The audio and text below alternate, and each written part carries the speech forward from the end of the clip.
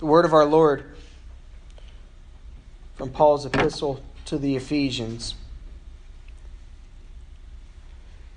By grace you have been saved through faith, and that not of yourselves. It is the gift of God, not of works, lest anyone should boast. For we are His workmanship, created in Christ Jesus for good works, which God prepared beforehand that we should walk in them. Now in Christ Jesus, you who once were far off have been brought near by the blood of Christ. For He Himself is our peace. Father, we pray that you would bless the reading of your holy word, that you would bless us as hearers of it. And Lord, that you would make us to be doers of it as well, and not hearers only. In the name of your Son, Jesus, your living and eternal word, we pray. Amen.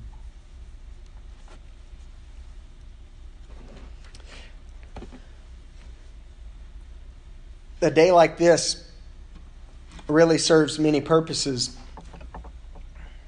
It gives us as a church something special to which to invite guests. You know, hey, come visit us. Check us out. And so fittingly, we call it Check Us Out Sunday. But it serves also as a sort of commercial to those who do come. And not just a commercial to those who come, who might be guests, but also a sort of commercial and a sort of reminder to those of us who consider Faith Methodist our home. It reminds us and promotes who we are and what we do. It recenters our focus. It reprioritizes our life and ministry as a church. It's a chance for us to say, hey, church, don't forget who you are, because that's sometimes easy to do. And don't forget what you are to be doing. It's like the whole object lesson that Jesus gave about the salt. I wonder if he had any salt there with him when he said, you are the salt of the earth. You know, a salt that loses its saltiness, Jesus said, is worthless. It's meaningless. It's pointless. It might as well be cast out on the street and trampled on underfoot. It's useless. Would you keep salt that has no saltiness in your pantry? You'd throw it out. You wouldn't even take the time to go outside and throw it out into the dirt so that maybe the animals might benefit from it or the earth might receive some of its nutrients back. You'd probably pour it down the garbage disposal and wash it down, or just toss it in the wastebasket and put it out with the trash this Wednesday. A church that forgets who it's supposed to be and what it's supposed to be about doing fails to be a church. It fails to be what God has called it to be.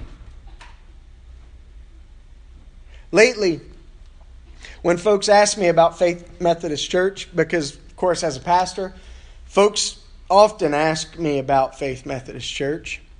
It's one of those conversation pieces that I actually do try to avoid, and it's very difficult to avoid because very quickly it gets brought up. So what brought you here to Georgia? So what do you do? But when folks ask me, so tell me a little bit about Faith. Where do you guys meet? How big a church is it? What do y'all do? That sort of thing. I've been telling them that we're a special kind of small batch, handcrafted Methodism. What does that mean, though? I was actually talking, David, just a couple weeks ago with Dr. Nyhoff at the seminary. He called to check in on me, see how we were doing. Tell me some exciting things that are going on at WBS over in Jackson. And I mentioned that idea of being a small batch handcrafted Methodism, and I thought the man was about to wreck his car. He was so excited. But what does that mean? Well, consider our values as a church. That's a good place for us to start. We say we value relational community. We say we value transformational discipleship. And we say we value personal mission. Now the nouns, go back to elementary grammar, the nouns, community, discipleship, mission, those are what drive us and keep us focused. We are to be about community, relationships with one another, getting beyond just the handshake. You know, that Sunday morning handshake where you hold out the paw and maybe give a good sturdy tug. I about shook Rick's coffee all over him this morning. I had to apologize. And then, of course, I mentioned Dr. Roman Miller and how he used to do that old buzzsaw handshake. It didn't matter how old you were or little you were. But getting beyond the handshake, getting beyond the mere formalities of, oh yeah, well, we go to church together, but actually sharing life together as a community. Discipleship, we're going somewhere. We're being formed and shaped by the living God. He's doing something in our lives more than just informing us about information that we don't have. Discipleship is not just some program. It is about how God is, in the context of community, shaping our lives, transforming us. And we are to be about and driven by and focused upon mission. Doing good in the world. Reaching those that Jesus called the least of these, my brethren. And you'll remember, Jesus' language was quite hellishly hot when he said, what you have failed to do to the least of these, brothers of mine, you have failed to do to me. Now go. Get out. These nouns drive us. They focus our attention. If what we're doing is not fostering community and discipleship and mission, if it's not transforming lives, if it's not going out into the world and putting our hands upon those who are hurting, then we're missing the mark to which we've been called. But the adjectives are what characterize us and make us peculiar. We're not just trying to develop community, but relational community, where people really know each other, where we form bonds together, where we do life together. Cliche, I know. Our discipleship, again, it's not just a program. It's not just a 6-week series. It is about lives that are being transformed and shaped by the living Jesus. Where discipleship is not just something that happens in a classroom, but it's also something that happens while we deliver meals together to shut-ins. While we go and minister to kids whose families are incarcerated or dead. That's the type of discipleship Jesus called his disciples to. Come. Follow me. He led them not to a classroom, but into the lives of others who are hurting.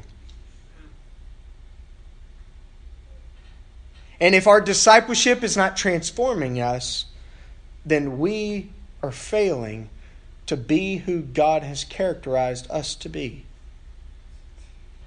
Often when we think of mission, we think of write a check, send it to Kenya. Write a check, Send it to China. We think of out there mission, and it's easy for us to think that that's being on mission, and we ought to be doing that. Some of you are supporting missionaries around the world, in Japan, in Uganda, in Kenya, Honduras, Ecuador. Used to have missionaries in Russia. But by personal mission, we mean actually doing the personal work ourselves of reaching others who have no hope. We ought to be supporting missions around the world and overseas, but we also ought to be personally invested in mission to our neighborhoods and the communities up the road. We pass by a place like Devereaux every single week and have no earthly idea, on Barrett Parkway of all places, the hurt that is going on in the lives of 100 kids who are in middle and high school.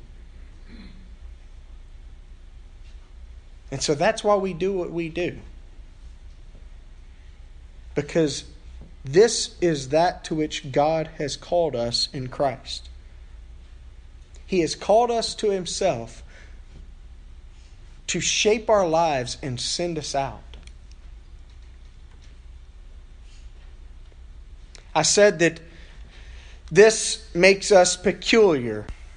Peculiar, of course, is synonymous for weird or different. And you're probably tired of me calling you weird and different. But you are. You can't get away from it. I know the real you. And you're really weird.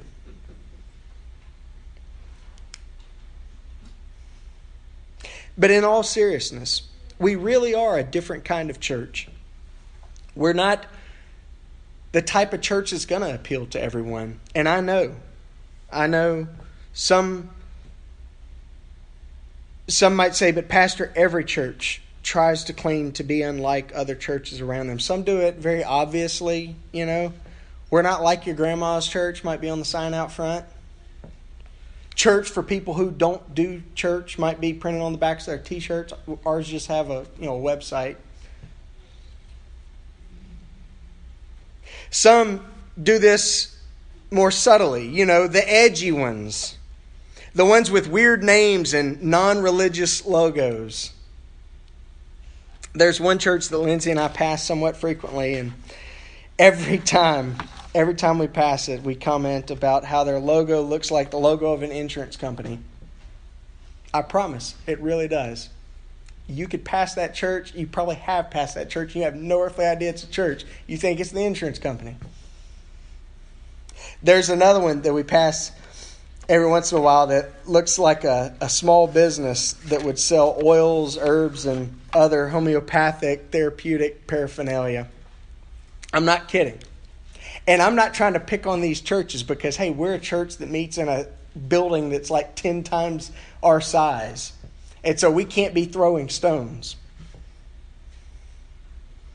My only point is that we are a different type of church, just like they are a different type of church. Just like the church up the street here is a different type of church, and the one across the block from it.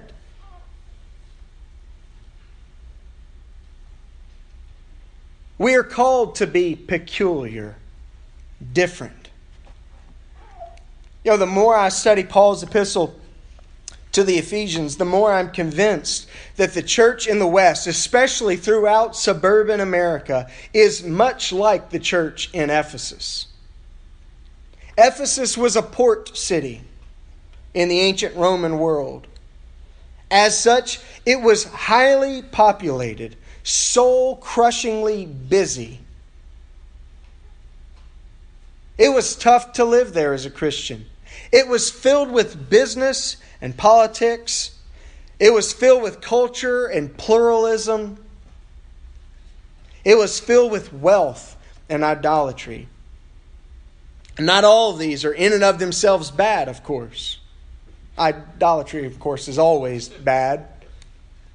But, Banks knows one or two good politicians. He could tell you about them.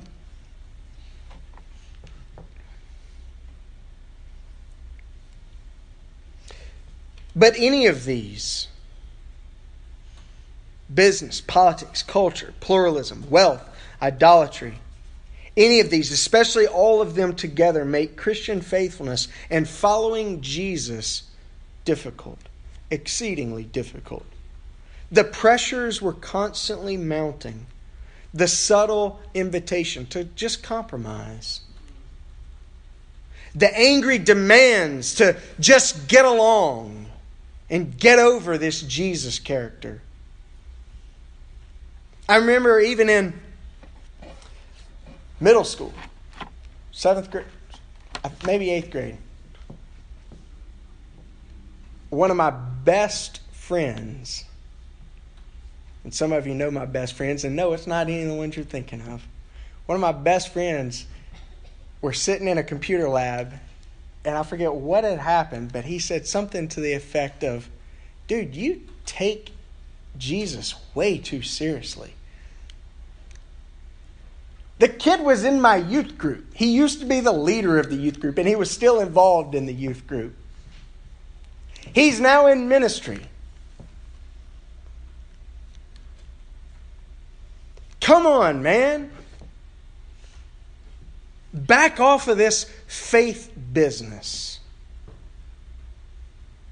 That's for Sunday morning. The problem is, it's not for Sunday morning.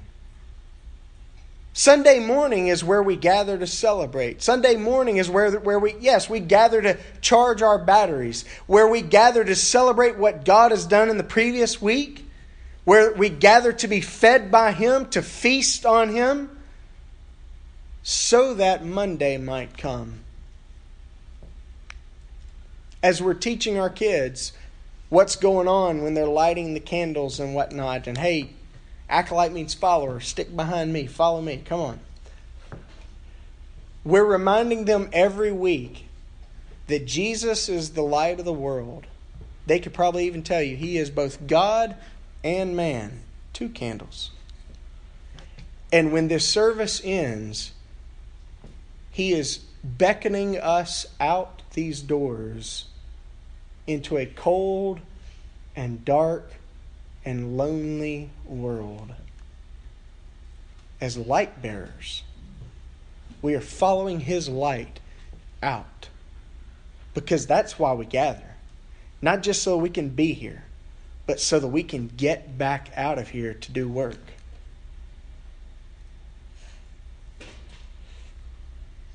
Paul insists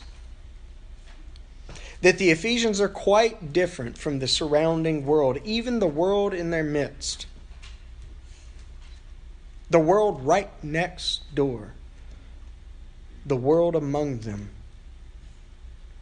In fact, even if you just casually flip through his letter to the Ephesians, you should notice all over the place his prayer for them to be different. His pleadings that they would really and truly live differently. That they would have family values and ways of doing life that are a bit odd in the ancient pagan world. Things like self-giving love.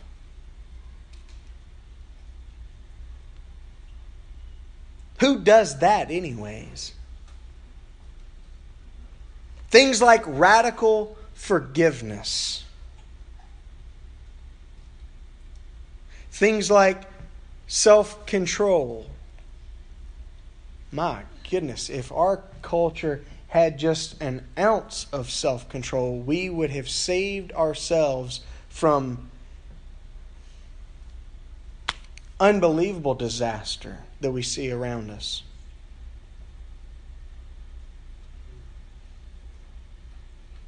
I was in class just a couple months ago, and I said, Paul's saying, you better check yourself. And there's a mumble over here to the side, before you wreck yourself. And I said, Anthony knows what I'm talking about. Paul's calling them to things like caring for the poor, humility, and service toward others. Things that are different. In a dog-eat-dog world, this sort of life is odd. It is weird. It is a bit strange. And if you'll think about it, you'll probably agree that it's no less peculiar to live such as that now. But again, Paul insists that we are indeed different. We are called to be odd. We are called to be weird, whether we like it or not. We are called to be a bit strange. Peculiar, in fact. And so what about these verses that we've read this morning? God has given us the gift of His grace. He has poured out His grace upon our lives. He has made us His very own possession. You are mine, He says. He has brought us into His family and even given us His name. We bear the family name. By pure grace He has.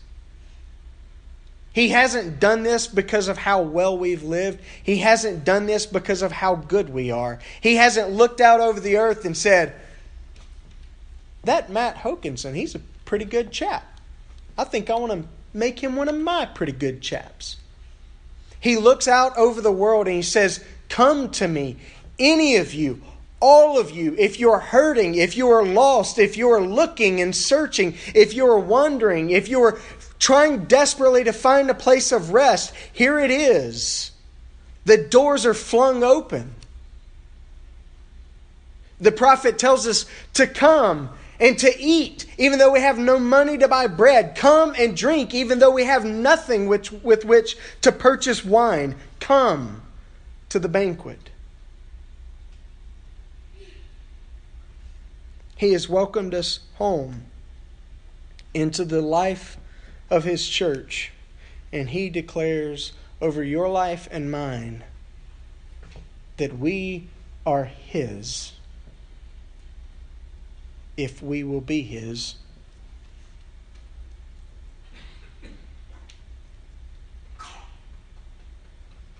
It is purely by God's good grace that He has brought us in.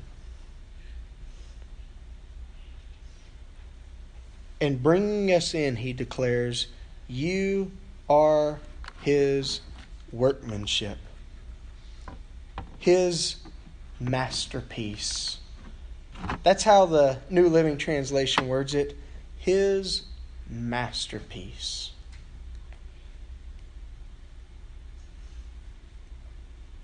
I looked it up, and the word is simply, you are His work. You're what He's working on. That means that God is at work in you and in me. And the good news of that, I think we would probably all nod and say, good, because I need some work done. But the good news of that is that He has a plan. He knows what He's doing. Now, when you mess up, when you really fumble the ball, that's not God doing it. It's not, hey, He's got a plan for this. Sorry, team. I really blew the game here. But it does mean that in every day and every moment of our lives, wherever we find ourselves, God is doing something in the way of work. It might be stop that. It might be leave there. But He has a plan and He is at work. You might even say that He's been scheming against you. We're all here, right? God's been scheming against us. I don't know. I like that. But sometimes I wonder, do I really like that? That God's like, moving things around and plotting against me.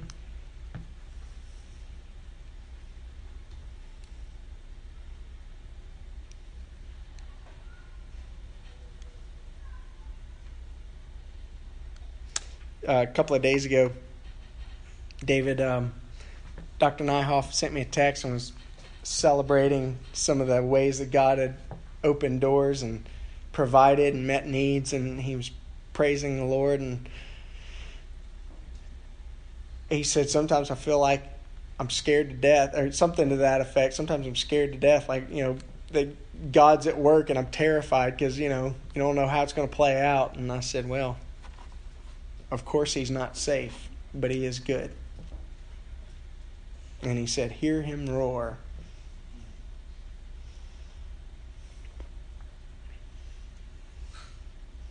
Please know that you are not a mere pawn in some power player's scheme or some cog in the great wheel of life.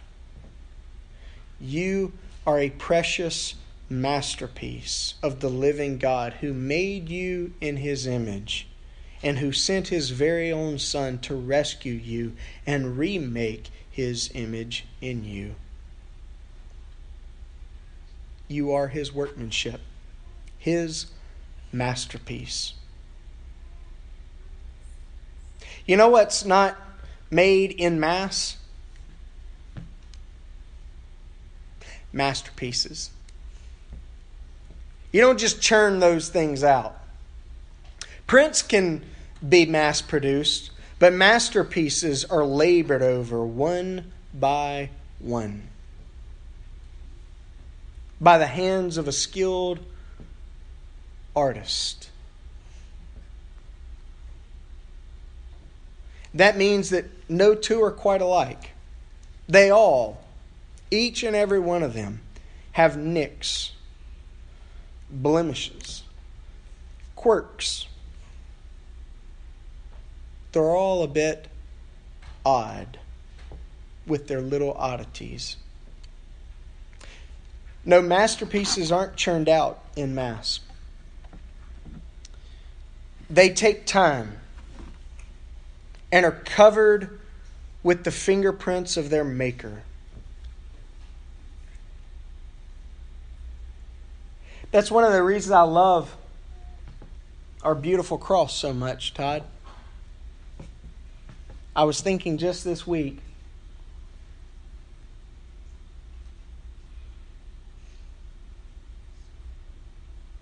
how many splinters you might have gotten while laboring with this.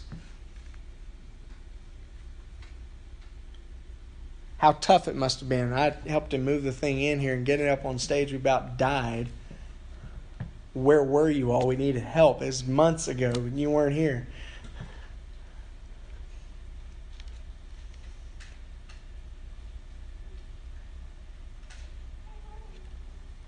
Handcrafted, small batch masterpieces.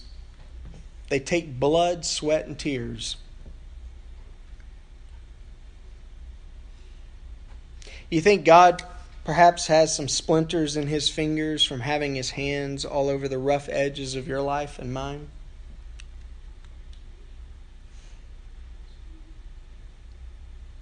Don't tell me that's not possible.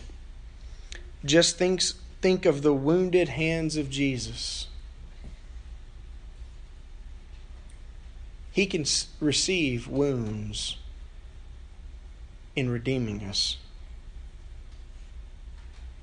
See, this is why we value relational community.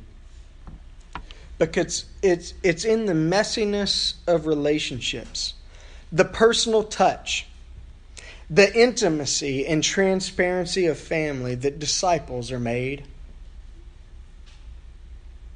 And yet can get a bit weird sometimes. It can get awfully uncomfortable.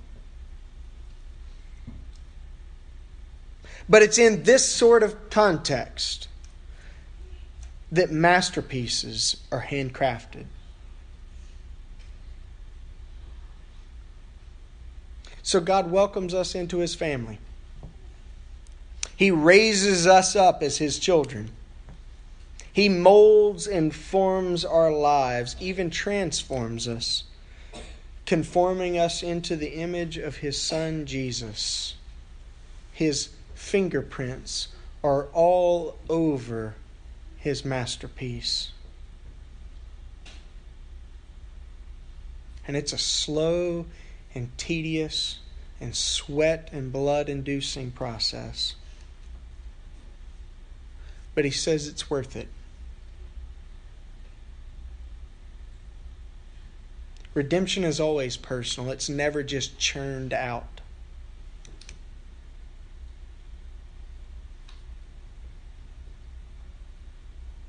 But you know what? There's a reason God chooses to handcraft a masterpiece. He's making things of beauty of our lives. Not just so that He could be surrounded by things of beauty. God doesn't desire to just live in some fancy hotel or museum where everything around Him is lovely. No, He's wanting image bearers cut into the flesh of our lives, sent out into His world. He wants to send light out into the darkness. The amazing thing is that light always shatters the darkness. It does not matter how overwhelming the darkness is. It does not matter how minuscule the light is. Light will always win.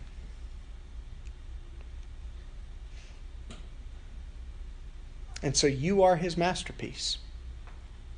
His workmanship, created in Christ Jesus by His blood. Brought in, filled up, shaped to look like your Maker, and sent out. You're not here just to look good. You're here to do good.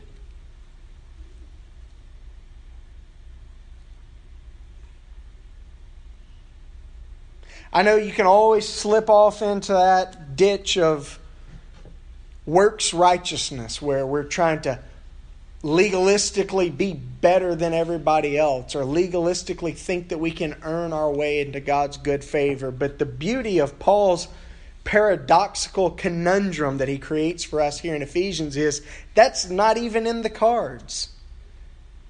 God saved you by His grace so that He can transform you and get you out where grace is needed. Again, you're not there just to look good. You're there to do good. This is why we do what we do.